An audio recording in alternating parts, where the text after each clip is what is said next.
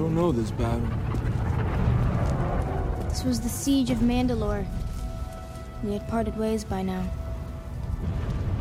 Looks intense. It was. You did well. You're a warrior now, as I trained you to be.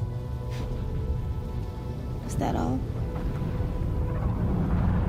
Ahsoka, within you will be everything I am. All the knowledge I possess. Just as I inherited knowledge from my master, and he from his. You are part of a legacy.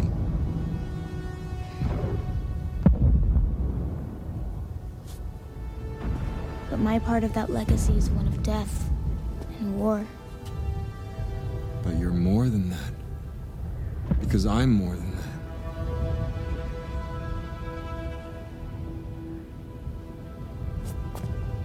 You are more, Anakin. But more powerful and dangerous than anyone realized. Is that what this is about? If I am everything you are... You've learned nothing. Don't say that. Back to the beginning. Welcome, everyone from across the universe, to the Wampa's Lair podcast. Star Wars is for everyone, so pull up a chair, get comfortable, and join the conversation with your hosts, Carl LeClaire and Jason Hunt, here in the Wampa's Lair.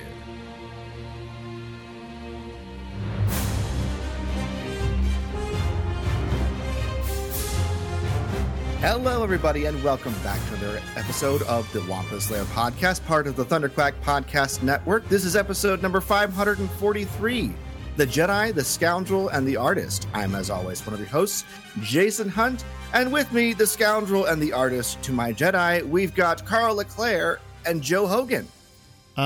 So, Joe, are you the artist or the Scoundrel? Yes. Figured. You guys, the band's back together. Woo! Well, for the first time in a while, because Joe, I love having you on, but so many times it's because you're doing me the courtesy of being my guest co-host when Jason isn't able to make it. I am the lesser Jason. It's okay. I think I can do impressions too. Oh boy. That was my impression of the Queen of England. How'd I do? Spot on. Awesome. He said he can do impressions. He didn't say he could do good impressions. I made no promises of the quality.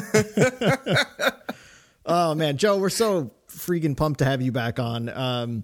Legendary Star Wars artist Joe Hogan, we might add. I don't know. Yes, made famous by all of the Wampa's Lair art that you have done over the years. That makes more sense. That's probably where everybody is drawn to him. Joe, you just put out some. I mean, Jeepers, the last couple of years, you've put out some great prints over on Acme, and you just put out a couple of really incredible ones. Just 2 weeks ago or last week?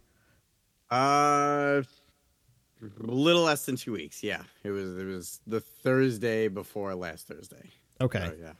So we're here to just kind of talk about these prints and the stories that are kind of wrapped around those prints. So Joe, you did a Bad Batch print and 2 prints from the new Ahsoka series, which are awesome, and we're going to talk about all of them in detail. I've got some questions for you, and I'm sure, Jason, we were talking about this before recording. I'm sure we'll find some Tauntaun trails to go down along the way, because you can't talk about a Bad Batch print and not talk about the upcoming season, and same with Ahsoka. So I'm sure we'll have. Wait a minute. We're talking about stupid art. I thought we were going to talk about the Ghostbusters Frozen Empire trailer. That's why I came on. I think I was lied to. Yeah, I got you. Yes. Sure. Oh, thank God. Let me just go watch that real quick first, and then we can talk about it. There you go. All right. Excellent. Gee. I would love to talk about that, but we'll do that some other time. But before we get it, and for everybody listening, all of the prints that we're talking about today, we're going to have linked in the description and stuff like that. So go take a look at them. At the very least, you will enjoy looking at them.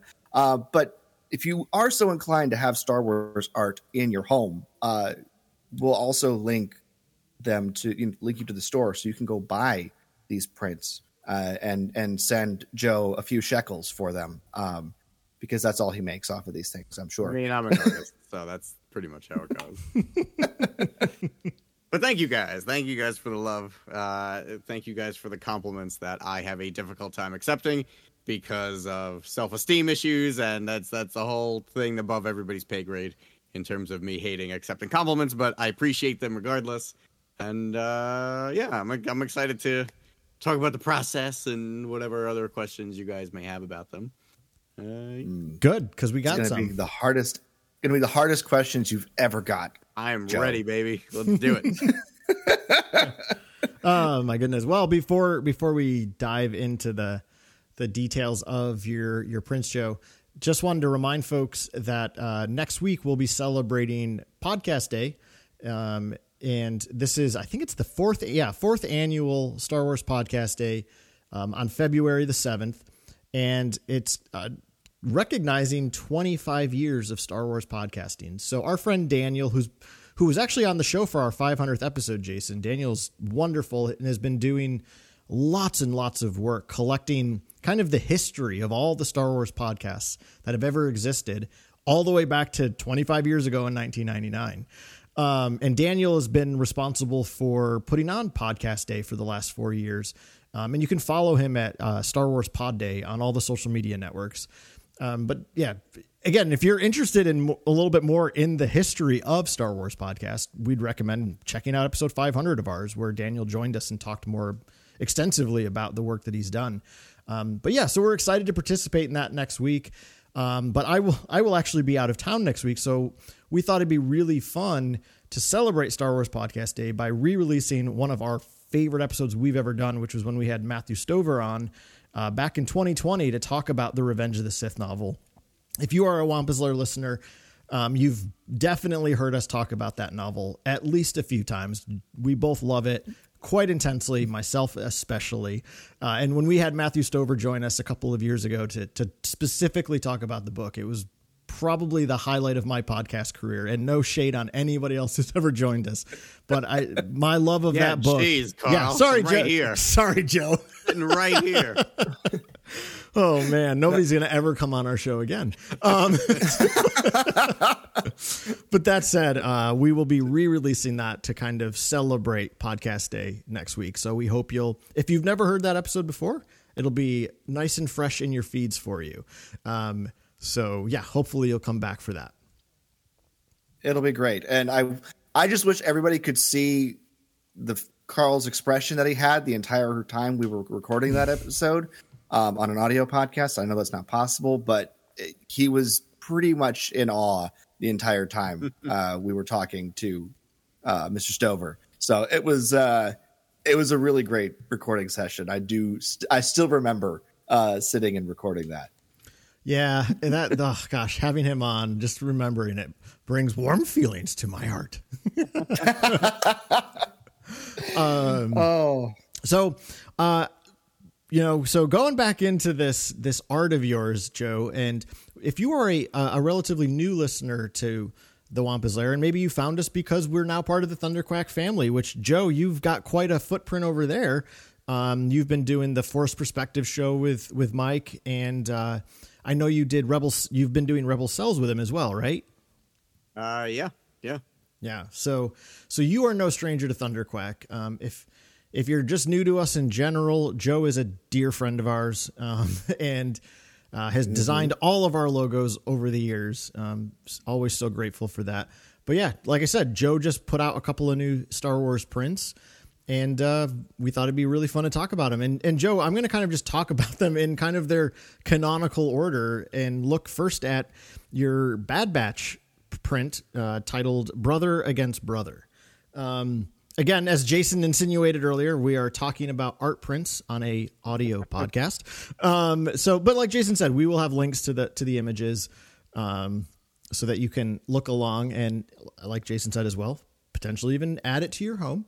But that said, Joe, could you just give a brief overview of what Brother Against Brother is kind of capturing? Yeah, sure. So it's a I guess the word would be a kind of a vertical piece where it's very long, right? It's very tall. It's 12 inches wide, 36 inches tall. And my background is doing comic book art. So that's where I got my degree and kind of got my start.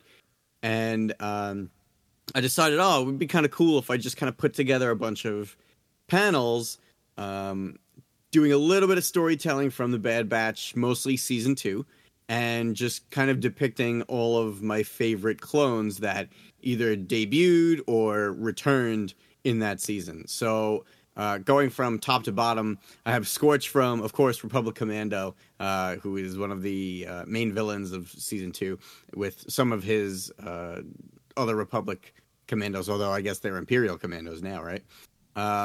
True. We've got Captain Hauser, Commander Wilco. We've got the Red Commander, the Shock Trooper Commander, who was in the very, very first episode of the Bad Batch. He doesn't actually have a name.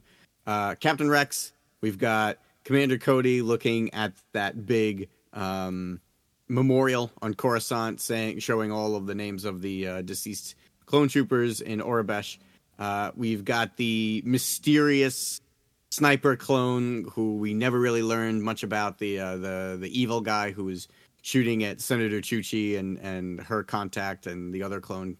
And then we've got, of course, the Bad Batch themselves. We've got Echo, Hunter, Omega, Wrecker, and Tech in some neat little vertical panels. And then we've got Crosshair carrying Commander Mayday through the snow in that amazing episode that they had together. And then on the very bottom, we have Gregor, Nemec, and Fireball for when they actually sprung a bunch of the clones off of that prison transport, including Captain Hauser. So I did the whole thing basically in 12 colors, and some of them are mixed together a little bit just to kind of cheat, but it's all one, uniform color palette. And so this is actually also a companion piece to another long form one that I did of my favorite clones from the Clone Wars series. So if you put these two together, this one and that original one for the Republic, they look pretty good together. People seem pretty happy with it. So, man, it is such Joe. It's just another freaking classic Joe print, in all the right ways. I mean, my favorite style of what you do is like you just said. Your background is in comic book art, and as you've shared over the years, even just as a guest on the show here, Clone Wars is, particularly the Tartakovsky series, and then even the future series, Clone Wars is such an important part of your Star Wars fandom.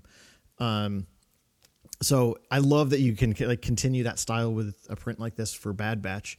But what I'm most curious about, Joe, is why did you choose what you chose to be on there, right? I mean, you obviously have certainly just some character shots, but you also have particular scenes, like you mentioned, particular moments. Why did you land on the ones you landed on? So if I'm being blatantly honest, this entire thing is because I wanted to do a Republic Commando print, and I knew the only way I would be able to do a Scorch focused one is if I basically made a print with every clone. Because they were going to be like, Scorch, what? We don't want to make a print of this. So Acme can be very selective, and I understand why. Because obviously they want to focus on making prints that would appeal to a larger audience and hopefully sell well. They're a business, and I understand that. Absolutely no shade on that. But this is kind of always been my mentality with, I want to do this character. What compromises do I have to make in order to get away with that? So when you are looking at this print, Scorch is huge. Like, even though he's not that important this season, he is enormous. And that's why, because I just really wanted to do a Scorch print. So that's the honest answer. But if I'm going to give you the more artistic answer, I mean, honestly, it's really just my favorite moments from especially season 2, right? Crosshair kind of having his, little start to a redemption arc with Mayday was really amazing. So, I wanted to have the two of them together. I I had to include the Bad Batch, so I wanted to do something that wasn't something that we had seen a lot. So I thought it would be kind of neat, like you mentioned I also mentioned my comic background. So a lot of the arrangements were done, the panel arrangements and sizings were chosen because like the more variance a page and the panels have and the way things are juxtaposed, the more interesting it is to look at, right? So I tried to put the panels together in a way that your eye would flow from top to bottom, left to right, really easily. At least I hope it does. So like if you'll notice in the sniper panel, it has a bunch of blaster fire, and I chose that because, okay, well, if you're looking at Rex, your eye is then going to follow those lasers down the laser and down the sniper rifle and then go to Echo, right? And then you're going to go down Echo. You're going to see Hunter's knife going up, and so then you're going to go up towards him. His arm goes down towards Omega. You're going to follow Omega down, and then you're going to go up to Tech and Wrecker, and then you're free to move down the rest of the page towards the rest of it. So I try to make, especially the panels that I do, I try to have things moving in a direction that just helps your eye flow. It's not always perfect. Like I do think some spots it might get a little bit stuck, but that's just kind of the nature of the beast. Like sometimes you have to sacrifice that in order to fit everything that you want to fit in. But yeah, I mean, for the most part, these are just my favorite characters, my favorite scenes, and that's pretty much it. A lot of times the answer is just, it looks cool, I really like it, and it works well. There's nothing wrong with that. So was there any scene in particular that you really wanted to put in the print, but it just ended up not working? I don't think so. I was pretty stubborn with this one, honestly. Okay. I mean, if I had more space, I probably would have been more scene oriented on the Bad Batch themselves, because they're pretty much almost the only characters on here that aren't a scene from the show, right? Like it's they're just having their like cool heroic poses and like looking really neat. And I understand they're all from their show, but for me the point of this print was to celebrate all of the clones, not just the Bad Batch. So I did kind of make them kind of sit in the backseat on this one a little bit for their own show, which I do feel a little guilty about, but I am working on a Bad Batch focus one that will hopefully come out in the next few months. We'll see how it goes. Well, didn't you also do a Bad Batch print specifically for Celebration not too long ago? Yeah, Celebration 2020 is actually my second print ever, I think, technically. I'm fuzzy on what the release schedules were, because sometimes you do something and it comes out later or before, or stuff gets moved around, and Celebration is a totally different schedule than Acme's schedule. But yeah, I had done the original 4 Bad Batch members, so Echo and Omega are not on that print because that one was based off of their first appearance, the very first episode in season 7. And then when that print was chosen, I found out a day later or 2 days later, they announced the Bad Batch show. So I was like, oh, that's neat. That was good timing. And then I realized, well, it wasn't really good timing. It was that I submitted a print and it was probably chosen because I was lucky enough that they were already making the show. So I think it just worked out really nicely for me. But yeah, so technically I don't have a full Bad Batch print, but I am probably going to wait until season 3. I have some ideas that I started together, but I would like to watch season 3, and then I'll put together my usual pitch for Acme, and then go from there. Nice. And yeah, I mean, I think the portion of this print, Joe, that I enjoy the most is definitely the panel of Crosshair carrying, oh my gosh, what's his name again? Mayday. Thank you. Yeah, I love it. I mean, I think that was one of the best episodes of both seasons. And I for one, like, was getting kind of like whatever about Crosshair. I'm like, yeah, he's the villain who wants to choose to be a villain. Cool. I'm not really invested in this story until that episode. And I was like, oh man, that was so good. And it also, like, retrospectively makes me appreciate Crosshair even more. Yeah. Because, right, like, what seems to be most important to that character is loyalty. And he's loyal to the system that created him more than the brothers, is what it seems like, right? Because he chooses to step away from the rest of the Bad Batch because they're falling out of line. Good soldiers follow orders, right? And then there's an episode like that where he realizes finally that his brothers are being literally cast aside, and he finally makes the choice to, stand up for them, which I love. It's so good. So I'm really glad you put that in there. Thanks, man. Yeah. I'm sorry. I will say my favorite panel is, and it might be one of my favorite shots in the entire show just because it's so beautiful, is Commander Cody just standing by himself in front of that monument. It's so impactful. So I love how all of the clones that you have in this print are big, or they're zoomed in, just kind of just to the head and shoulders or something like that, or they're in some sort of action pose. But the panel that you've got Commander Cody in, he's a lot smaller than everything else, and that panel is, compared to the rest of them, is fairly quiet, and it really kind of puts him all alone like he was in that episode, and I love it. I love it so much.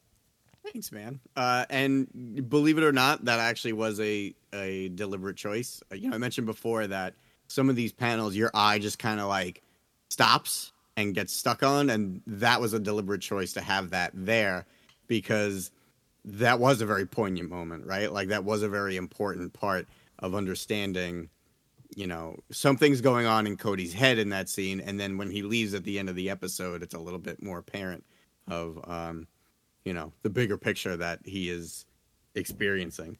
And a fun fact about that scene and all of that Aurebesh, Carl, I might have actually shared this story with you already, but when I originally pitched it and Lucasfilm first saw it, the only notes they had for me that they wanted me to revise was that the Aurebesh that I had put in was not totally accurate to what was in the episode. So they sent me some reference and they asked me to actually include the exact Aurebesh. And, I have no problem with doing that. I mean, if it's going to make it more authentic and it's something that they care about, I'm happy to do it.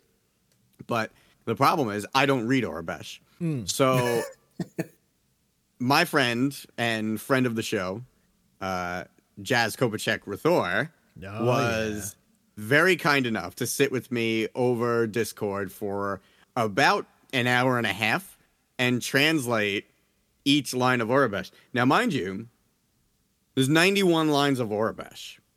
And what we didn't know when we started was that the Aurebesh on that wall is all gibberish. Those are not really names. They're supposed to be names. They're supposed to be names of clones. But it's literally like someone just mashed the keyboard over and over and over. A S B, like, you know what I mean? Like, just mashing letters together. And it's all gibberish. It doesn't actually say anything. So poor Jazz translated 91 lines of gibberish for me. And it took us, like I said, about an hour and a half. And I promised him, okay, when I get this artist proof, I will get you get number one for helping me out with that. So my number one awesome. is promised to Jazz for that. So thank you, Jazz, for your help with that very, very silly afternoon of hanging out together. And like I checked it. It matched. Jazz was right. Wow. Line by line. So Joe, when you had originally done it before their notes were given, did you pick names of particular clones, or? So I just was trying to match it by drawing it. So the Aurebesh wasn't like perfect. And then some of them I was just like, I'm just going to put some Easter eggs in. Nice. So I put like a couple of my friends' names. I put my fiance's name. I just was kind of trying to fill the space. And I think that's why Lucasfilm caught it. We're like, no. Joe Hogan is not going to be a deceased clone from the battle. Nice try, buddy. And I was like, all right, well, it was worth a shot. But then once I did it, I was like, this is literally gibberish. Why can't I be on this wall? Yeah. But, whatever. Or at least like let you put like names of, I mean, gosh, like that, you know, your first Celebration print, you know, Django's Finest, you know, you literally knew every single clone you put on there. Whereas I still don't know almost any clone names. I mean, I probably know 5 or 6. But that said, like, why couldn't, you know, I mean, you're somebody who knows your clones. Like, why not let you put their names on there? That's okay. That's fine. Oh, well. Well, most of those clones are alive anyway, so I wouldn't want to. Oh, okay. That's fair. That's fair. Yeah. Although the Empire may not know that, right? True. That is true. But to your point, Jason, I was going to say that's my second favorite part of the print is clearly that scene when they made that scene for us in season 2, it's meant to be an homage to the Vietnam Memorial in DC, right? I mean, it's so beautiful and haunting. And, you know, I think just in general, one of the things I enjoyed so much in season 2 of Bad Batch is, again, like, I feel like something that Bad Batch has done that I really enjoy is that we, of course, get the personal story of the Bad Batch crew, right? It's ultimately their personal small story, but kind of the grand story that we're getting, you know, sprinklings of throughout the series is, you know, the real creation of the Empire and the phasing out of the clones. And that's a story I never knew I really wanted. I mean, I'm sure there are a lot of fans that are really excited because they did really want it.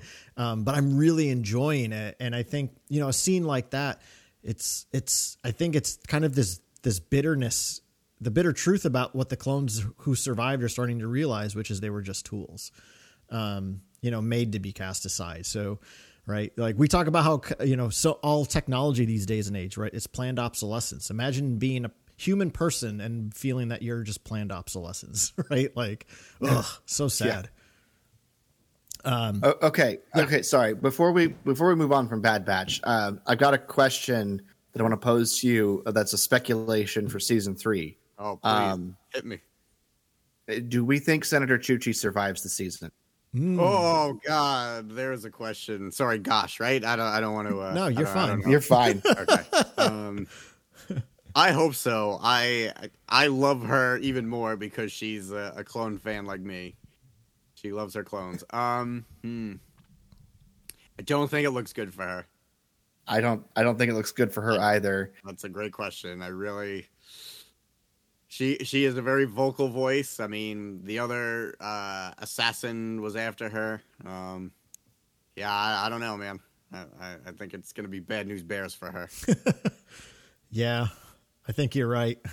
They're not going to let somebody that vocal and vocally in opposition to the reign of Palpatine walk around in the light of day. They'll use her as example. Exactly. Absolutely. And then he'll come out and give sort of a very Senator Chuchi was threatening my life. No, the attempt on my empire has left me scarred and deformed emotionally. I'm sad. Oh my God. No, yeah, I don't think it looks good. I hope they find a way to keep her alive and maybe get her out of Dodge. But if she stays in the Senate too much longer, that pod she's in is going to blow up in the middle of a Senate hearing. Yeah. I think it's a matter of time. So the question I'd like to pose to both of you and to myself, but is there any particular hope or expectation for you about how the show might end? Right, we know this is the series finale, and season 3 is going to be the last season. How would you like, the story to wrap up? What would be like kind of your ideal for it? Maybe not, all the particulars need to happen, but here's how you would like it to end. And again, with that sense of like, it doesn't need to happen this way, but this is kind of how you'd like it to go. What about for you, Joe? Like, how would you like this to kind of wrap itself up? And I want a happy storybook ending. We're not getting that at all. Like, all of these guys are going to die. Like, it's like nobody's around other than Rex, Wolf, who we know is coming because he's in the trailer, and Gregor, right? So, I mean, yeah, maybe the Bad Batch gets out okay. I'm convinced that Tech is still alive. I'm convinced that he's that assassin guy that we've only seen in the cool new helmet. I'm convinced he's the Winter Soldier, basically, from Marvel. I think Fee is going to be the one to bring him back, because why have all of those? Why set up that romance for no reason? I think she's going to kind of bring him back to his senses. And then I think everyone's going to die after that. We're going to get some happy moments, and then it's all going to get taken away from us. Honestly, I don't know. I really feel like we're going to lose a huge portion of all of our good guy clones.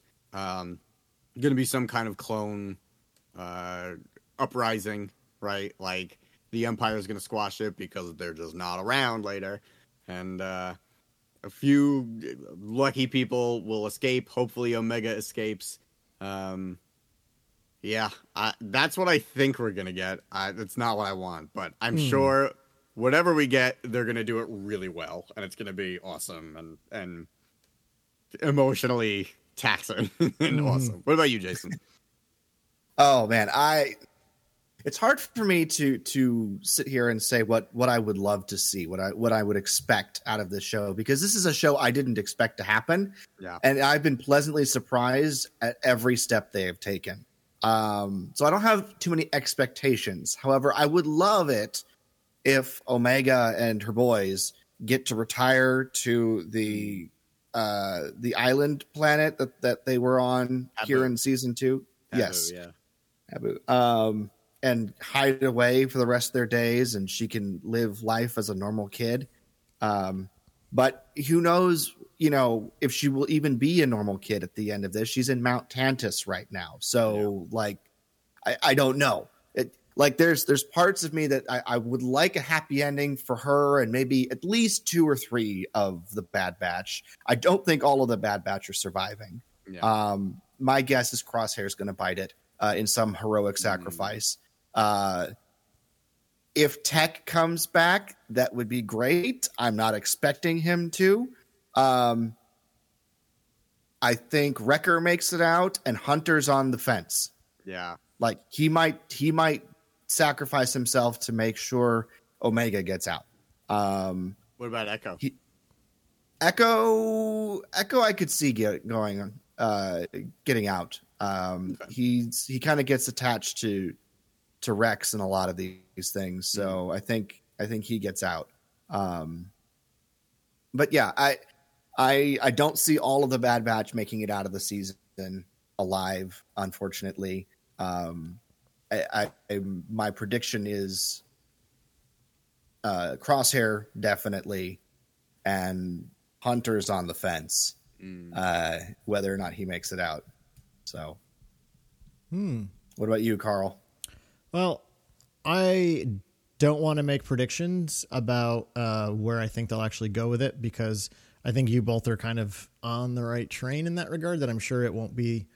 I feel like it'll be a bittersweet ending, right? I don't know if it'll be like an absolute gut punch, like this is just an extremely sad, depressing ending. I don't know that they'll do that. That said, I don't want to think about how sad or dark they may make it. Because my honest hope is that they actually all just get to be together on Pabu. And I think something Rebels did kind of smartly was, it really sucked losing Kanan. But having Ezra get taken off to a distant galaxy and then we kind of just underwrite that Hera and Sabine and Zeb stay involved with the rebellion and whatnot. So, Jason, a good friend of ours and a friend of the show, Jim Capron, who we haven't had on in a while, but, Jim would always say that, Star Wars needs to get over the idea that just because somebody's not in something in the future means they have to die. Right. Right. And creative storytelling should actually be able to find ways around that always being the only solution. So with that in mind, my hope, and I don't know if it'll be exactly it, but my hope is that they'll all be together. I honestly I have felt all along that Tech is in fact dead, and I only want him to stay dead because Star Wars really sucks at keeping people dead. And not that I want them to be dead, but it's just my God, can somebody actually not be alive that you've killed before? So we didn't see his body, man. Right. I know. There's no way. Yeah. Here's the thing is all of this is, this and the glimpse we got of Asajj, in the trailer. This is all involving Mount Tantus, which even in the expanded universe was a place for cloning. Sure. Yeah. So we could get clones of all of these people. We could get the Bad Batch fighting themselves. Oh, neat. Like a video game. I love it.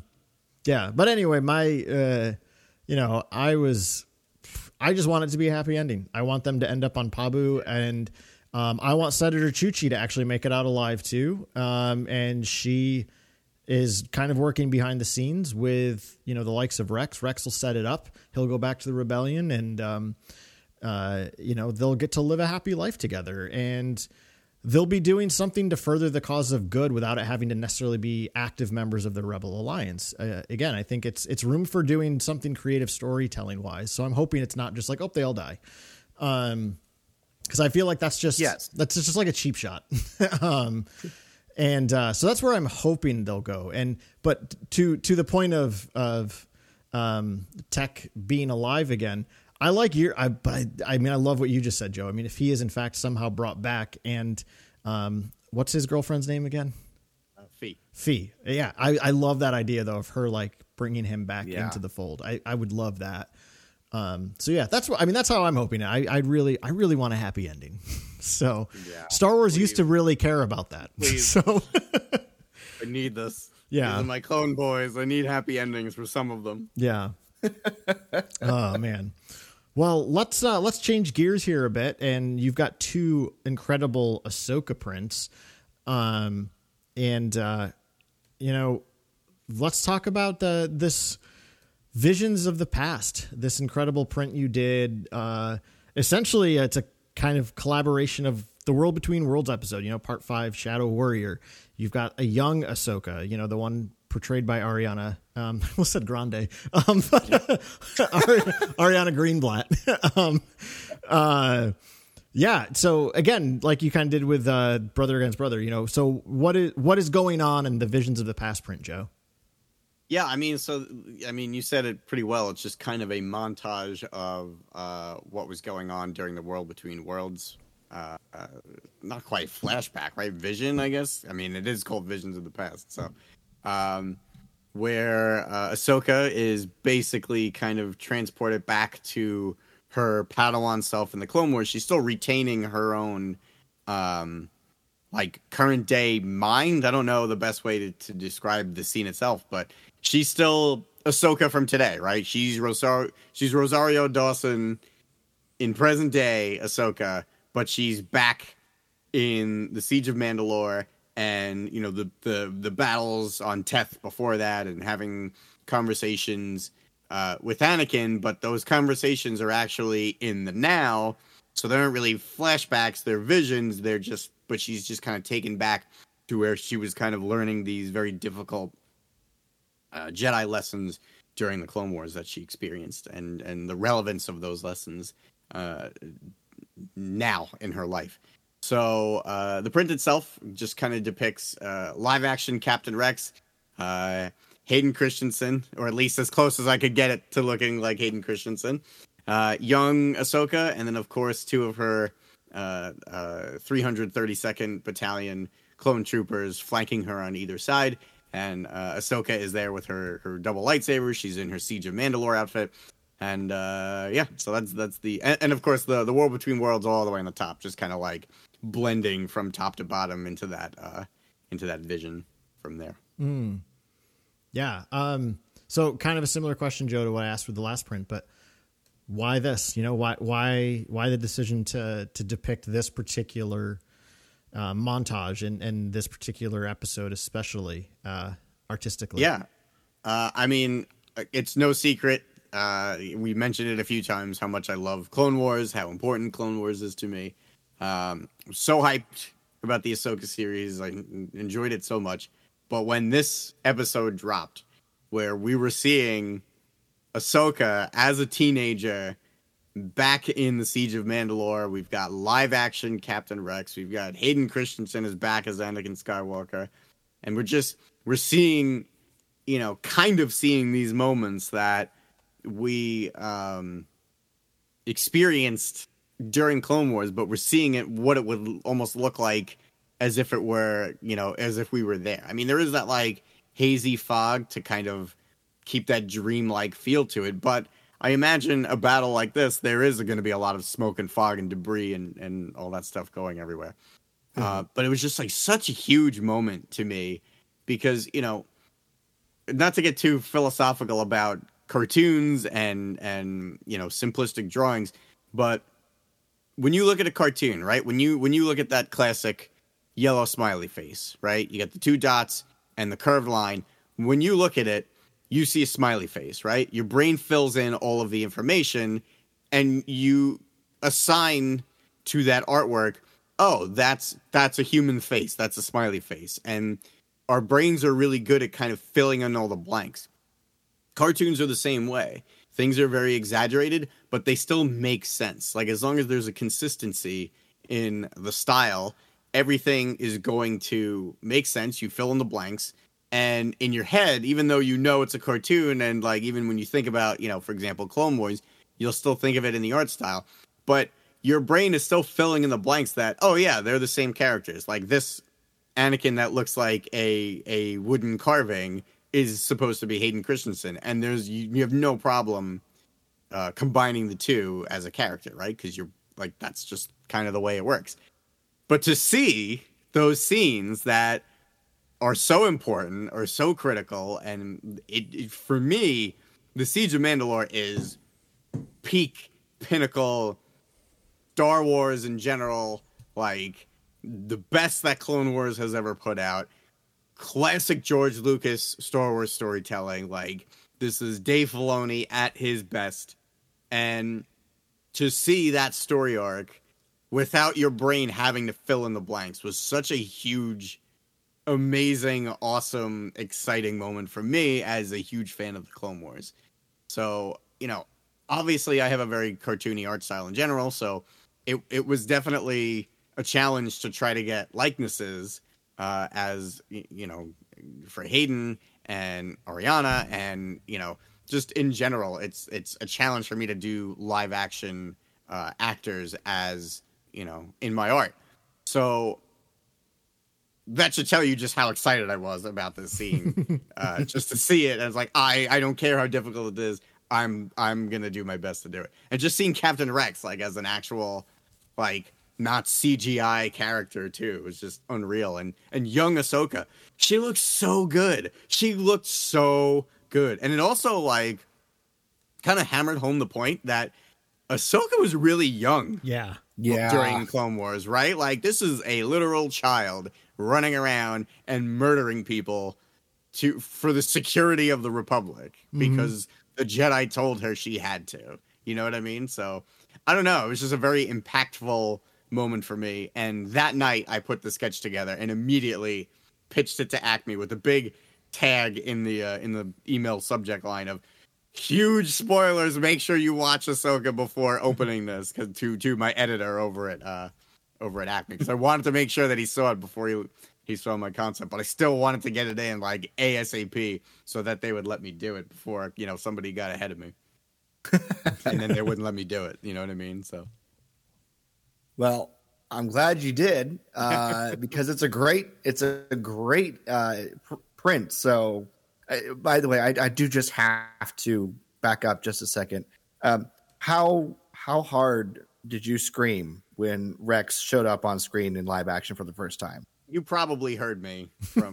Okay, that was you. Got it. Yeah, that was me. The space-time continuum was very shaky for about 10 seconds while I was breaking the sound barrier. While you were in peak fangirl squee. Oh, yeah. Oh yeah, I lost it. My fiance was watching it with me over Discord. So I was under the impression that she heard it, but she said that only dogs could hear that frequency that I was yelling. Oh man. Yeah. It's just such a good print, and like you said, Joe, likenesses have never been a preference of yours in how you do your art style in a lot of ways. But man, you really crushed it at getting Hayden and Ariana's likenesses so well. Thanks, man. Yeah, I worked very hard because I really wanted to get this print made. So yeah, it was a must. They look so good. Yeah, I think it's funny because obviously, Jason, you and I just finished kind of doing a recap series of the Ahsoka show. So it's very fresh in my mind, and I know from the get go I loved the show right off the bat, mainly because of just that intro with Baylan and Shin.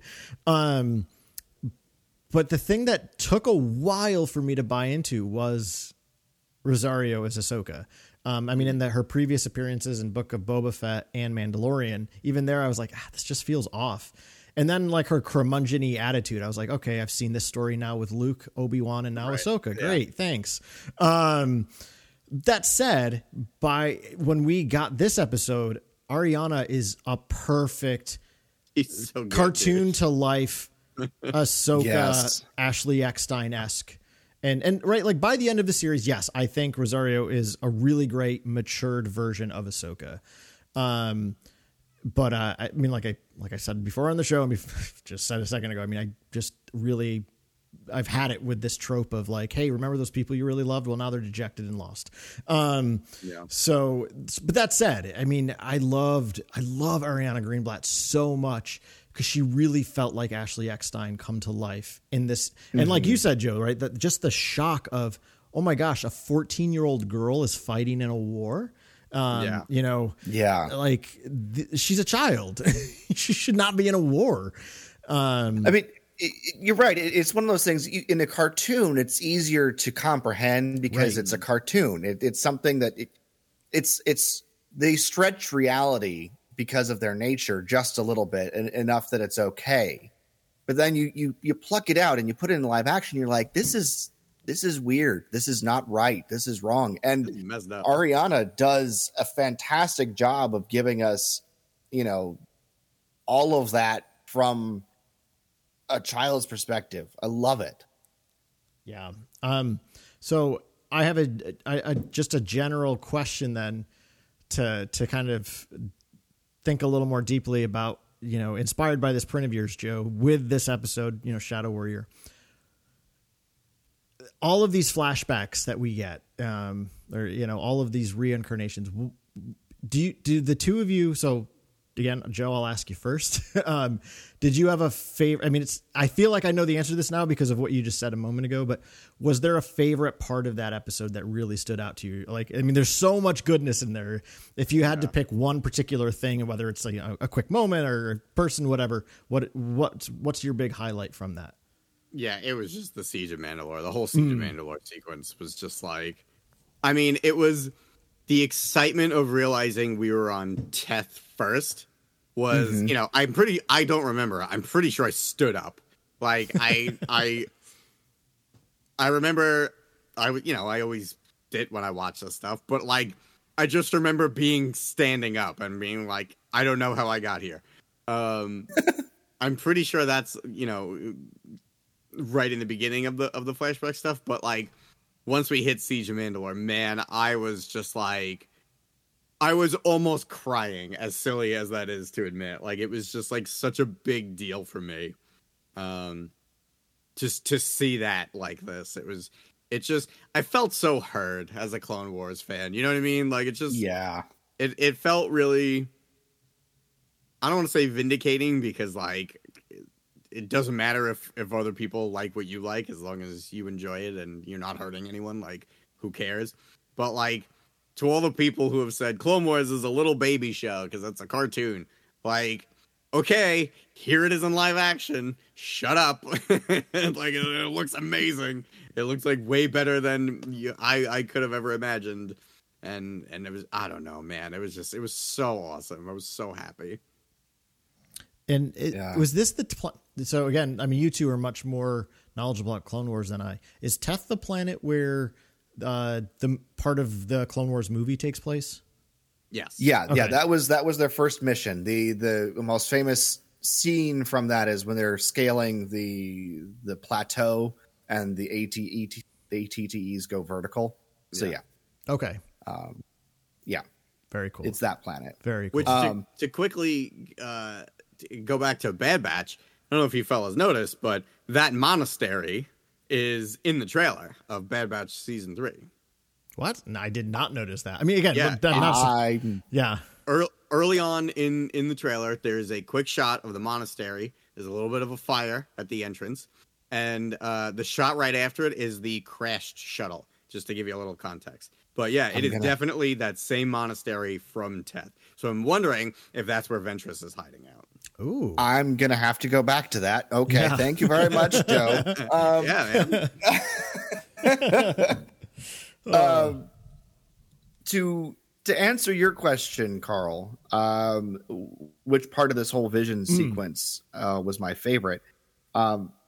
I would say it's the opening part when Ahsoka it's realizes she's back on Teth, and we're first dropped back into the Clone Wars, literally dropped back into the Clone Wars. And then I just want to tie that in with the scene after their conversation at the makeshift medical unit when Anakin storms off back into combat, and we get the explosion and he turns into Darth Vader for a moment and then back to Anakin.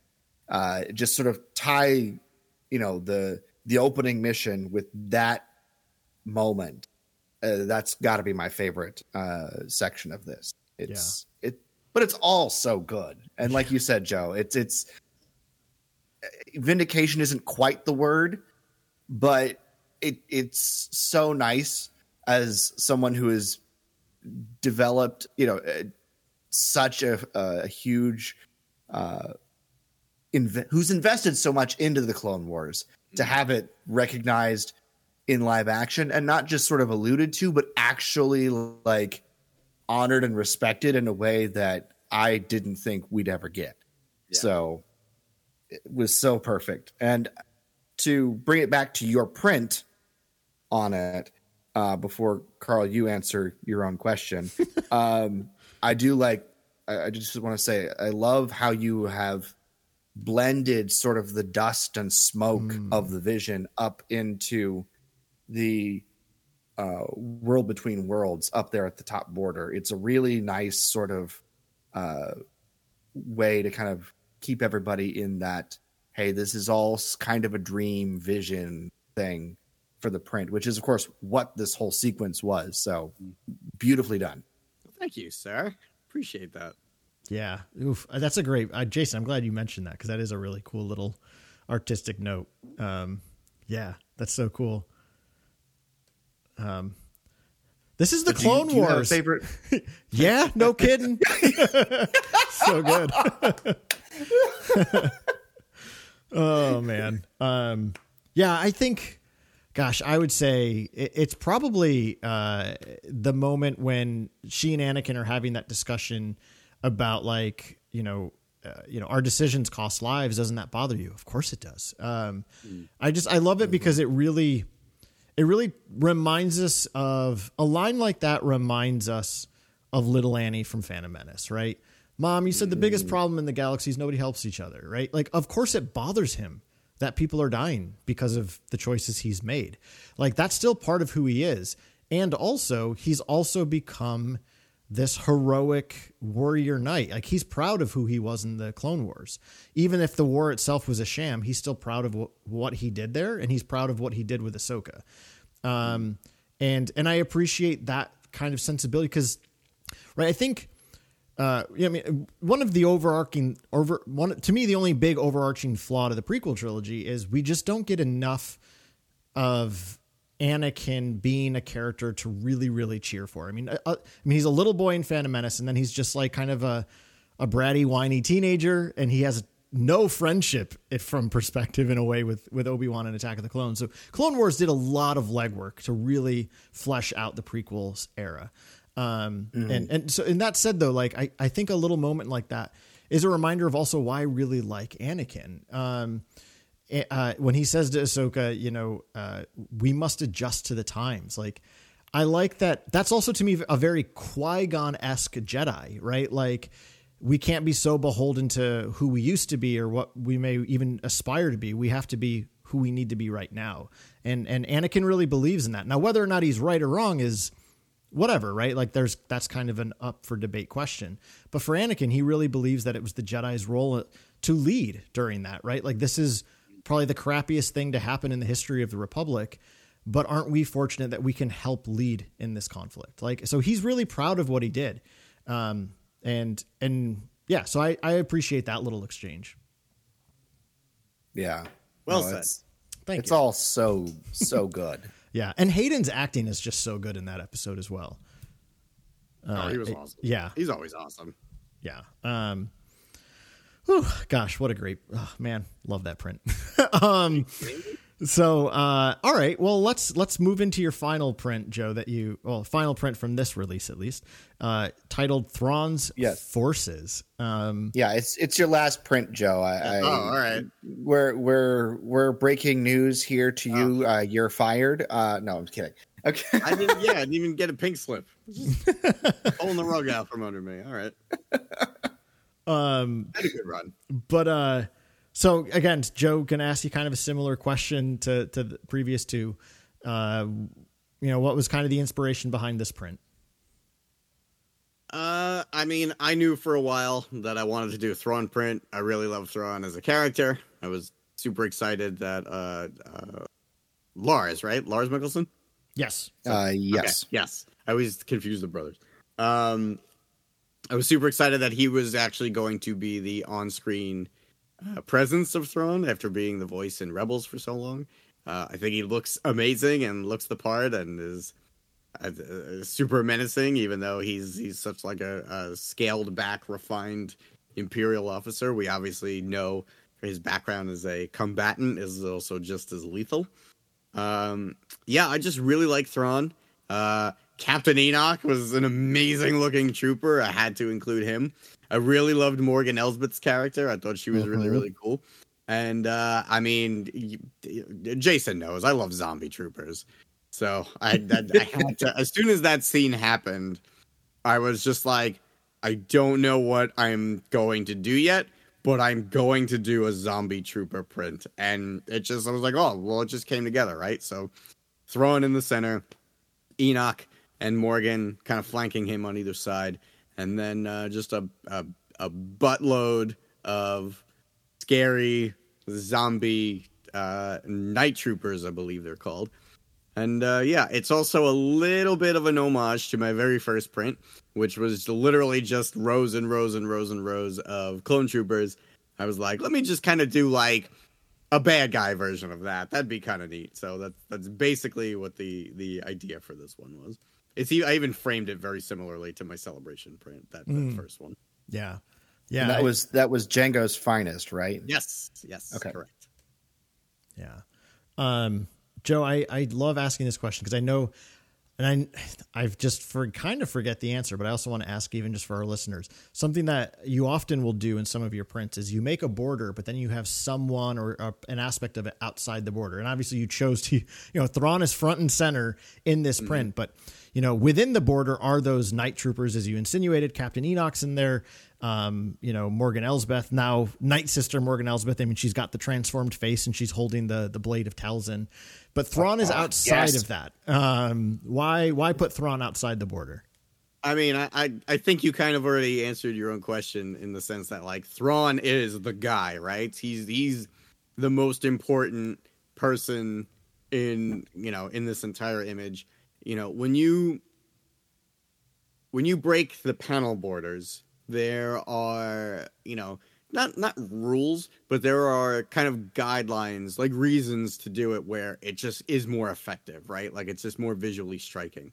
So it kind of serves a couple of purposes, right? So if we're looking at Thrawn compared to Enoch and Morgan, he's much closer to the camera.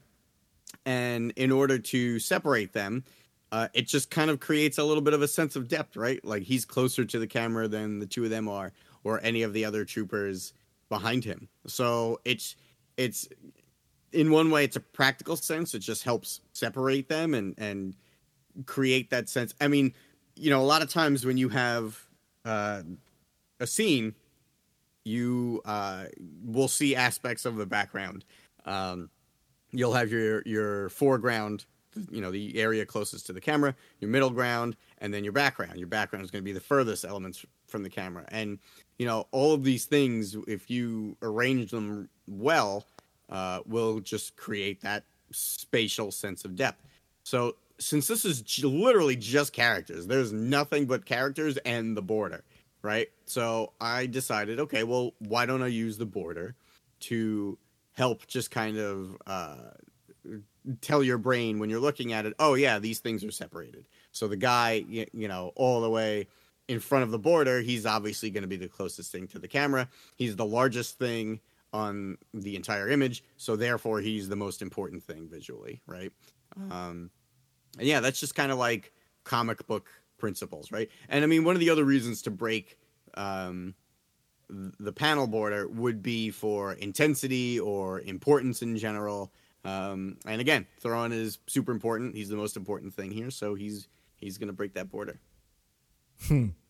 It's great. Jason, I got to ask you, because especially after finishing up, our Ahsoka series last week, I know how much you love Morgan Elsbeth. I mean, you loved her from her introduction in season 2 of Mando.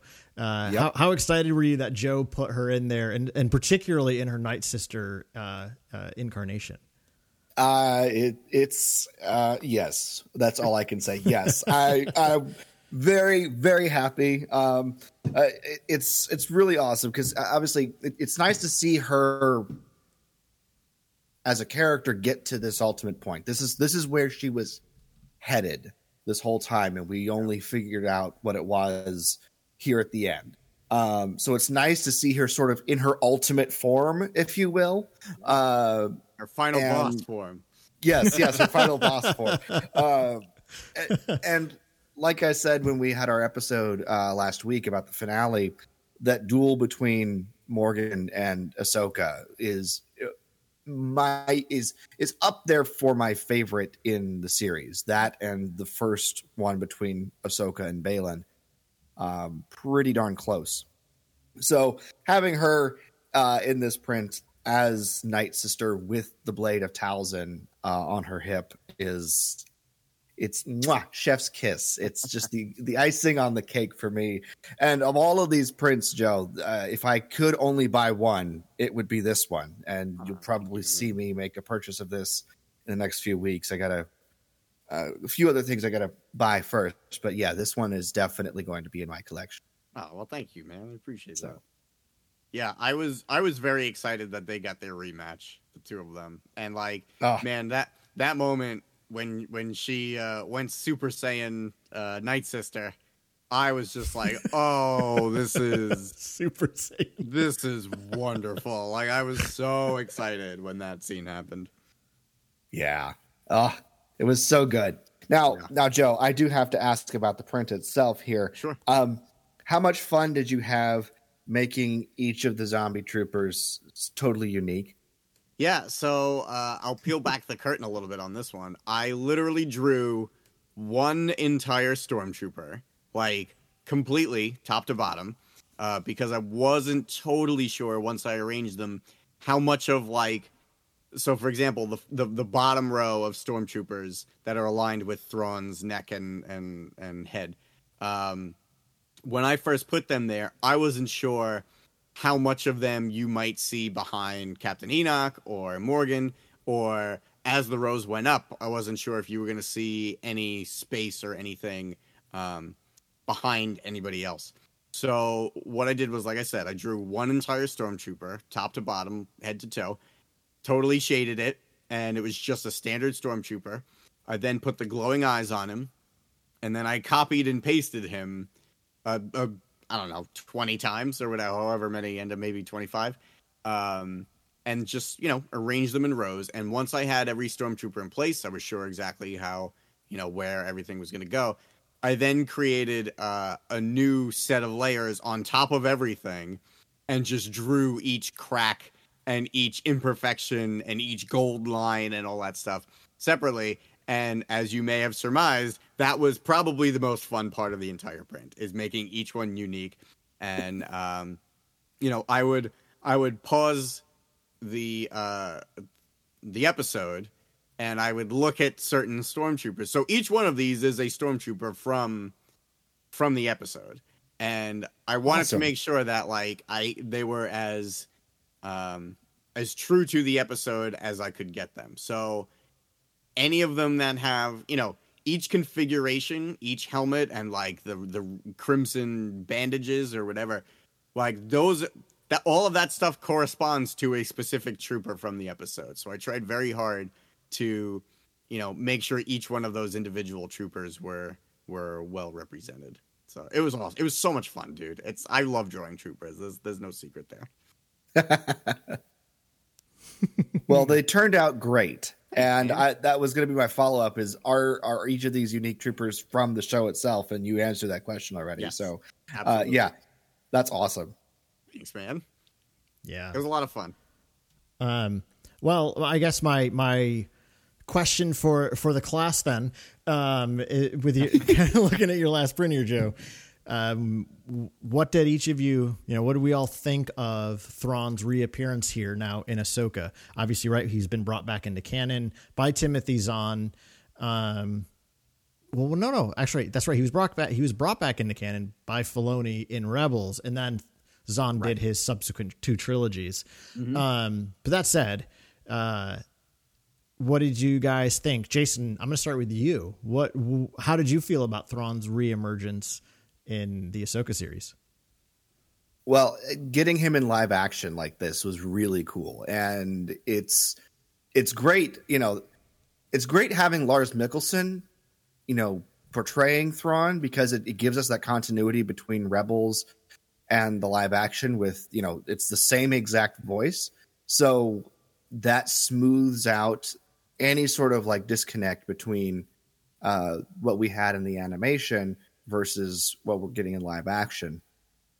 Plus, Thrawn has just been a character that's been in Star Wars lore since the early 90s, with 91, with the Heir to the Empire. So it's mind-boggling that we have finally gotten him in live action. So that being said, I think the way they did it here, with the story that they're telling now, fantastic. I'm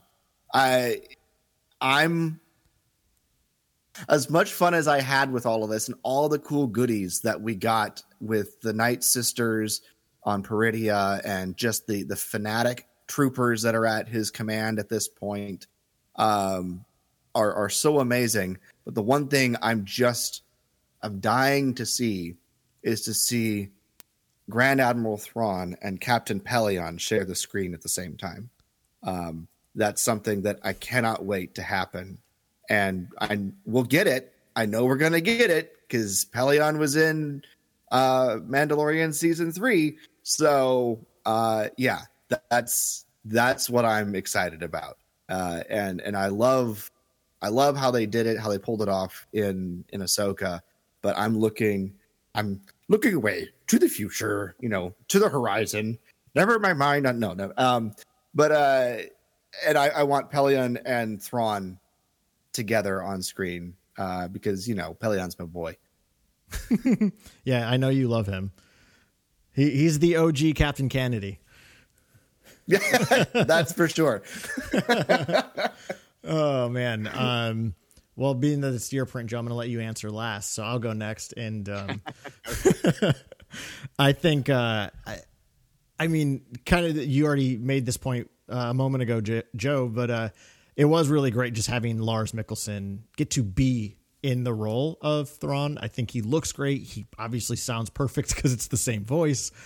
I also love, and this is just a little detail in the show, I love how his fancy Grand Admiral uniform actually has a couple of holes in it. It just shows like he's obviously, gone through a couple of things out here in the unknown regions, and his outfit is a little bit worse for wear. That said, I think this has been my critique of Thrawn in Filoni's hands ever since he was brought back into Rebels, is that it feels like Filoni only knows the Thrawn from the Heir to the Empire trilogy, which is he's just kind of a fanatic military mastermind. Again, Jason, right? Like we did a look back at the original Thrawn trilogy just last year. And, you know, I mean, I know a lot of people fell in love with Thrawn in 91. I never liked him when I first read those books, and I still don't particularly like him now because he's, to me, just very one-dimensional. Like, he's just really smart, and I don't find him particularly a compelling or cool villain. I also, I mean, in Star Wars villains, I want them to be like creepy Sith and like dark magic. Like, that stuff's cool to me. So that's just a personal preference. But I think something that Timothy Zahn has done very brilliantly with Thrawn in both the Chiss Ascendancy trilogy as well as his other Thrawn trilogy, which is kind of interspersed in the timeline of Rebels, is he makes Thrawn a somewhat sympathetic character. Like he specifically in the Ascendancy trilogy. I mean, I love that trilogy so much. And Thrawn is somebody who seems to actually have something he cares about. Like, he really cares about the Chiss Ascendancy. He really cares about some of his friends in the Chiss Ascendancy. But the Thrawn that Filoni always gives us is nothing but like a fanatic military mastermind. Like, there's nothing there that's like, he has no problems killing people. He doesn't mind sacrificing people. That's not the Thrawn that Timothy Zahn writes anymore. So I just still have a problem with that disconnect.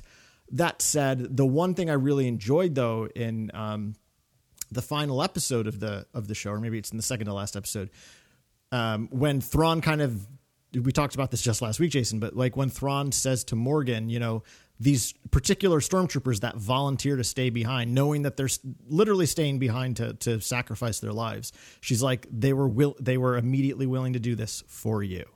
Right. So I at least appreciate that in the Ahsoka series, we get a glimpse into the fact that Thrawn is really well loved by his troops. And we do get like glimpses as to why, even in the Ahsoka show. Like, there's when the TIE fighters are destroyed by Sabine at the beginning of the final episode, you know, Thrawn says, you know, mark them for commendation and promote their officer, right? Like everything that his troops do for him, he rewards, right? He's kind of and this was something that actually Zahn gave us in the original Heir to the Empire book, is Thrawn kind of sees himself as the opposite of Vader. When his soldiers mess up, rather than kill them, he gives them the opportunity to get better. So I liked that little bit, at least in Ahsoka, where it seems like, okay, well, there is something about Thrawn that makes people loyal to him. And also, you know, I made this point as well. He says to Morgan, when she, you know, obviously is going to stay behind with his troops, he says, you know, for the protection and the greater good of our galaxy, which again does loosely to me tie into the Thrawn that Zahn gives us in his latest trilogies, which is a Thrawn who is very wary of these outside enemies in the unknown regions. And the only reason he's backing the Empire is because he sees them as a way of keeping their galaxy safe. So at least had that little bit. Okay. I've talked a lot. I'm sorry. Joe, what did you think? What did you think about Thrawn's return here in Ahsoka? Yeah, I mean, for the most part, you guys nailed it for me. That's a tough act to follow in terms of the way you described it. Yeah, he was awesome, right? Like, the performance was there. He was already familiar with the character. He has an amazing screen presence. He was menacing and intimidating and charismatic, and you just wanted to see more. I think really my only, I don't want to say disappointment, but I guess what I was surprised with was just how little the story moved once we got to that other galaxy. It's definitely not a complaint of mine, but on paper, if I were to read the synopsis for season 1 of Ahsoka, I would read it and be like, oh, cool, this is like half the season, right? It just moved a little bit slow in terms of the story for me. Like I said, especially once we got to that galaxy. So, like, I do feel like we didn't see enough of him, but at the same time, I think that's a good thing that I feel that way, because what was there was awesome, and I loved it, and I want more, and I want season 2, and obviously there will be a season 2. Even before they announced that there was a season 2, we kind of knew there's going to be a season 2, the way, like, everything. But yeah, no, he was incredible. He was everything I wanted him to be. And I agree. Like, I do kind of hope we see more to his character, you know, not just this, you know, brilliant military strategist and this imperial officer trying to bring back the glory days of the Empire. there's more to that character than just those things, like you said. He's also a very capable combatant, right? I'd love to see him kick some butt. Even if it's not, if Lars Mikkelsen isn't up to it, like, okay, fine, let's get a stunt double, no problem. I want to see Thrawn throw down. Yeah. He has a great fight with Callus in Rebels. Yeah. Exactly. And we saw him training against his Dark Troopers, in Rebels too. So yeah, that would be cool. I'm glad they had to walk a fine line because they obviously have a lot of plans for Thrawn in future stories. So they had to walk a line as to how much are we going to telegraph here. The whole point of him being here is to get him back to our galaxy. Right. And we kind of hint at some of his greater plans, but that's about it. So I think it is definitely better of, leave them wanting more with him at this point. But yeah, it was really cool to see him. And I now cannot, because of his appearance in Rebels and his appearance here in Ahsoka, I cannot think of Thrawn without hearing his music. So I just want to put that out there. Little organ. Yeah, it is really cool. I'm convinced it's Captain Enoch follows him around. It just has a little tiny organ. You never see his hands. That guy, we never see that guy's hands. He's playing little baby organ. Oh man, I now have this image of a stormtrooper sitting at a massive pipe organ somewhere in the Star Destroyer. And he's just always playing the theme, and it's piped, and the music is piped through the Star Destroyer, through the Chimera, whenever Thrawn is out of his office. Yeah. So and he's just like, man, I wish this guy would learn a new song. We've been here for like 30 years or however long it's been. Guy didn't open a single sheet music book to learn a new song, just the one. Well, they didn't expect to leave. He left it all in his bunk back on that was on the planet, not in the ship. Exactly. So, well, exactly. It's kind of neat to think in retro. It's I don't know, something about what you were saying, Jason. So all of these guys were on that Star Destroyer in Rebels. Yeah. And Enoch was on that Star Destroyer in Rebels. Now that I think about it, like, I wonder what Enoch was like before he was a golden weirdo. Mm-hmm. Yeah. Yeah. And the thing I like about all of it is they all started out as just rank and file stormtroopers. Right. Yeah, exactly. Now they're fanatics. Mm-hmm. And scary as hell. Yep. So yeah, I love it. Yeah. I particularly, so to me, Captain Enoch also goes down in the history of Star Wars characters that look awesome and do nothing.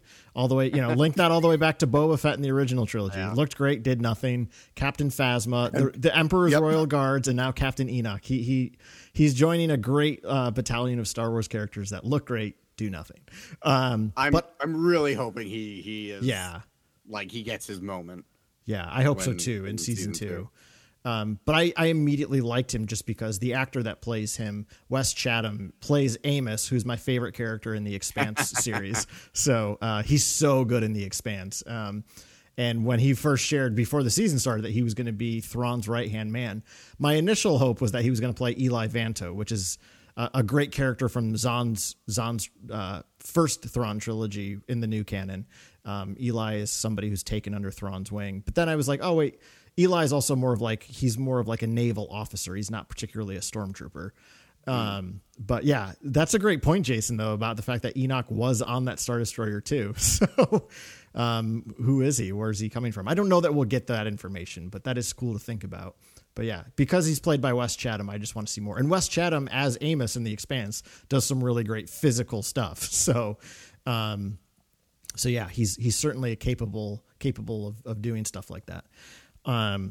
So anywho, yeah, man, Joe, thanks so much for coming on and talking up these prints and just talking some Bad Batch and Ahsoka with us.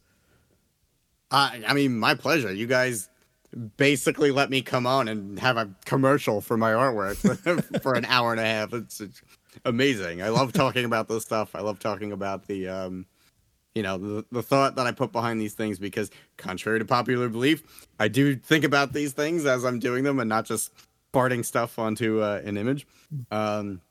But yeah, it's always super fun to talk about the process. I appreciate you guys, sharing the love, and, it's amazing. You guys are awesome. Absolutely, yes. Contrary to popular belief, Joe does have a brain. I mean, somewhere in there. The MRI says so, but I don't know. Anecdotal evidence says otherwise. Oh, you're too hard. You're too self-deprecating, Joe. Just, you're so good. You're so good. Yeah. So, Joe, if people want to check out these prints and purchase them, where can they find them? Yeah, that's probably a good question to answer for me. So it's available through Acme Archives Ltd. So you can either Google Acme Archives and go to their website, or you can go to darkinkart.com. That's the sister site of Acme, and you can purchase prints from there. So Acme's main site has a lot more like fine art stuff and canvas prints, but if you're just looking for kind of the high quality print but not super break the bank expensive, you're going to want to go to darkinkart.com and just search my name. All three prints are new, so they should still be on the front page as of the time of this recording. Otherwise just hit the search bar, Joe Hogan, and everything I've done for them other than these three will also be there, so you can pick it up. The only thing that is a little bit of a downside is that because they are based out of California, I am unable to hand sign these. They hand number them for me, but I do not get to sign these because they ship directly from the printer out of California straight to you. But what was really cool was last week I was actually invited by Acme with my fiance Tina Kiri and one of my best friends Christy, who both also happen to be Star Wars artists. We got to go to the Epcot Festival of the Arts, and we signed any of the prints that were purchased while we were there during those the days we were there, and got to meet a lot of you guys, and everybody who came by was super amazing and nice, and some of you actually brought your prints that you had already purchased from Acme or Dark Ink, specifically so that I could sign them, and I was so flattered by that, and it was just an amazing experience getting to meet you, and yeah, it was awesome. I had a great time last week, and I appreciate everybody who came out. I appreciate everybody who picked up a print, whether it was at Epcot or through Dark Ink or Acme or Star Wars Celebration or whatever. I love you guys, and I would not be able to do what I do without the support of people who enjoy my work. So genuinely, thank you so much. And Carl and Jason, again, thank you guys for giving me a little moment to pat myself on the back, because I don't usually pat myself on the back. So it was cool to really kind of go back and think about and remember this stuff. One of the silly things about this that's a little frustrating is that we do these prints so far in advance that then we have to be quiet about it. We can't show it because, we have to wait until it's actually released. So I did these prints months ago, like at the end of last year. I obviously did the Ahsoka prints as the episodes premiered. And Bad Batch I was working on, I think, in August, September. So they just debuted less than 2 weeks ago, and now I can finally talk about them, and it's been very fun remembering the process along the way. So again, thank you guys for the opportunity. It was had a blast. It was our pleasure. So what you're saying is you're already working on the next one. Got it. I actually am. I'm working on, dude. I was so inspired. All of us were so inspired about like how enthusiastic people were about our work when we got to meet them in Epcot, that I came home and I planned out so far 7 prints that I'm hoping that will all come out within the next year. But my goal is to do one new print between now and December so that next year at the Epcot Festival of the Arts, I'm going to have another 10 new prints. But I don't know if that's realistic or not, but that's what I would like to do. That's my goal. That's my big goal for the year, is I want to do 10 new Star Wars prints. So, but we'll see how many of them get made, because Lucasfilm or Acme could look at them and be like, yeah, no thanks.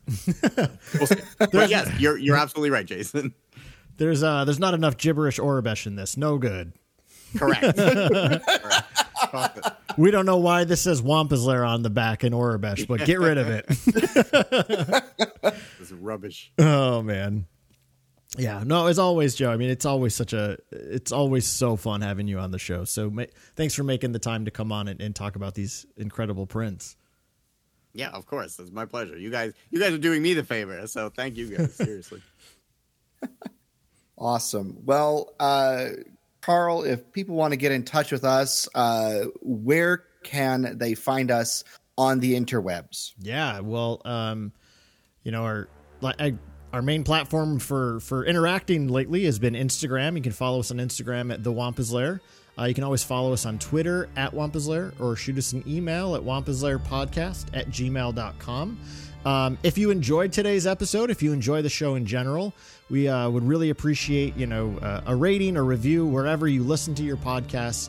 The more buzz around the show, the more people are likely to find us when they're looking for a Star Wars show. So if you enjoy the show, thank you for enjoying the show. Thank you for being part of our community. Maybe just drop a review our way. We'd really appreciate it. Absolutely. And we want to thank Joe Hogan for being on the show. Carl, Joe, any final thoughts before we close this out? I hope we get Balin on Tales of the Jedi Season 2. Yes.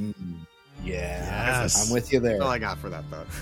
Balin and Qui-Gon. That's my pick. There we go. Awesome. Yeah. So, all right. Well, that's going to wrap us up for this episode of the Wampa's Lair podcast. This has been episode number 543, The Jedi, the Scoundrel, and the Artist. That's Joe Hogan. For Carl and Joe, I'm Jason, and we'll see you next time here in the Wampa's Lair.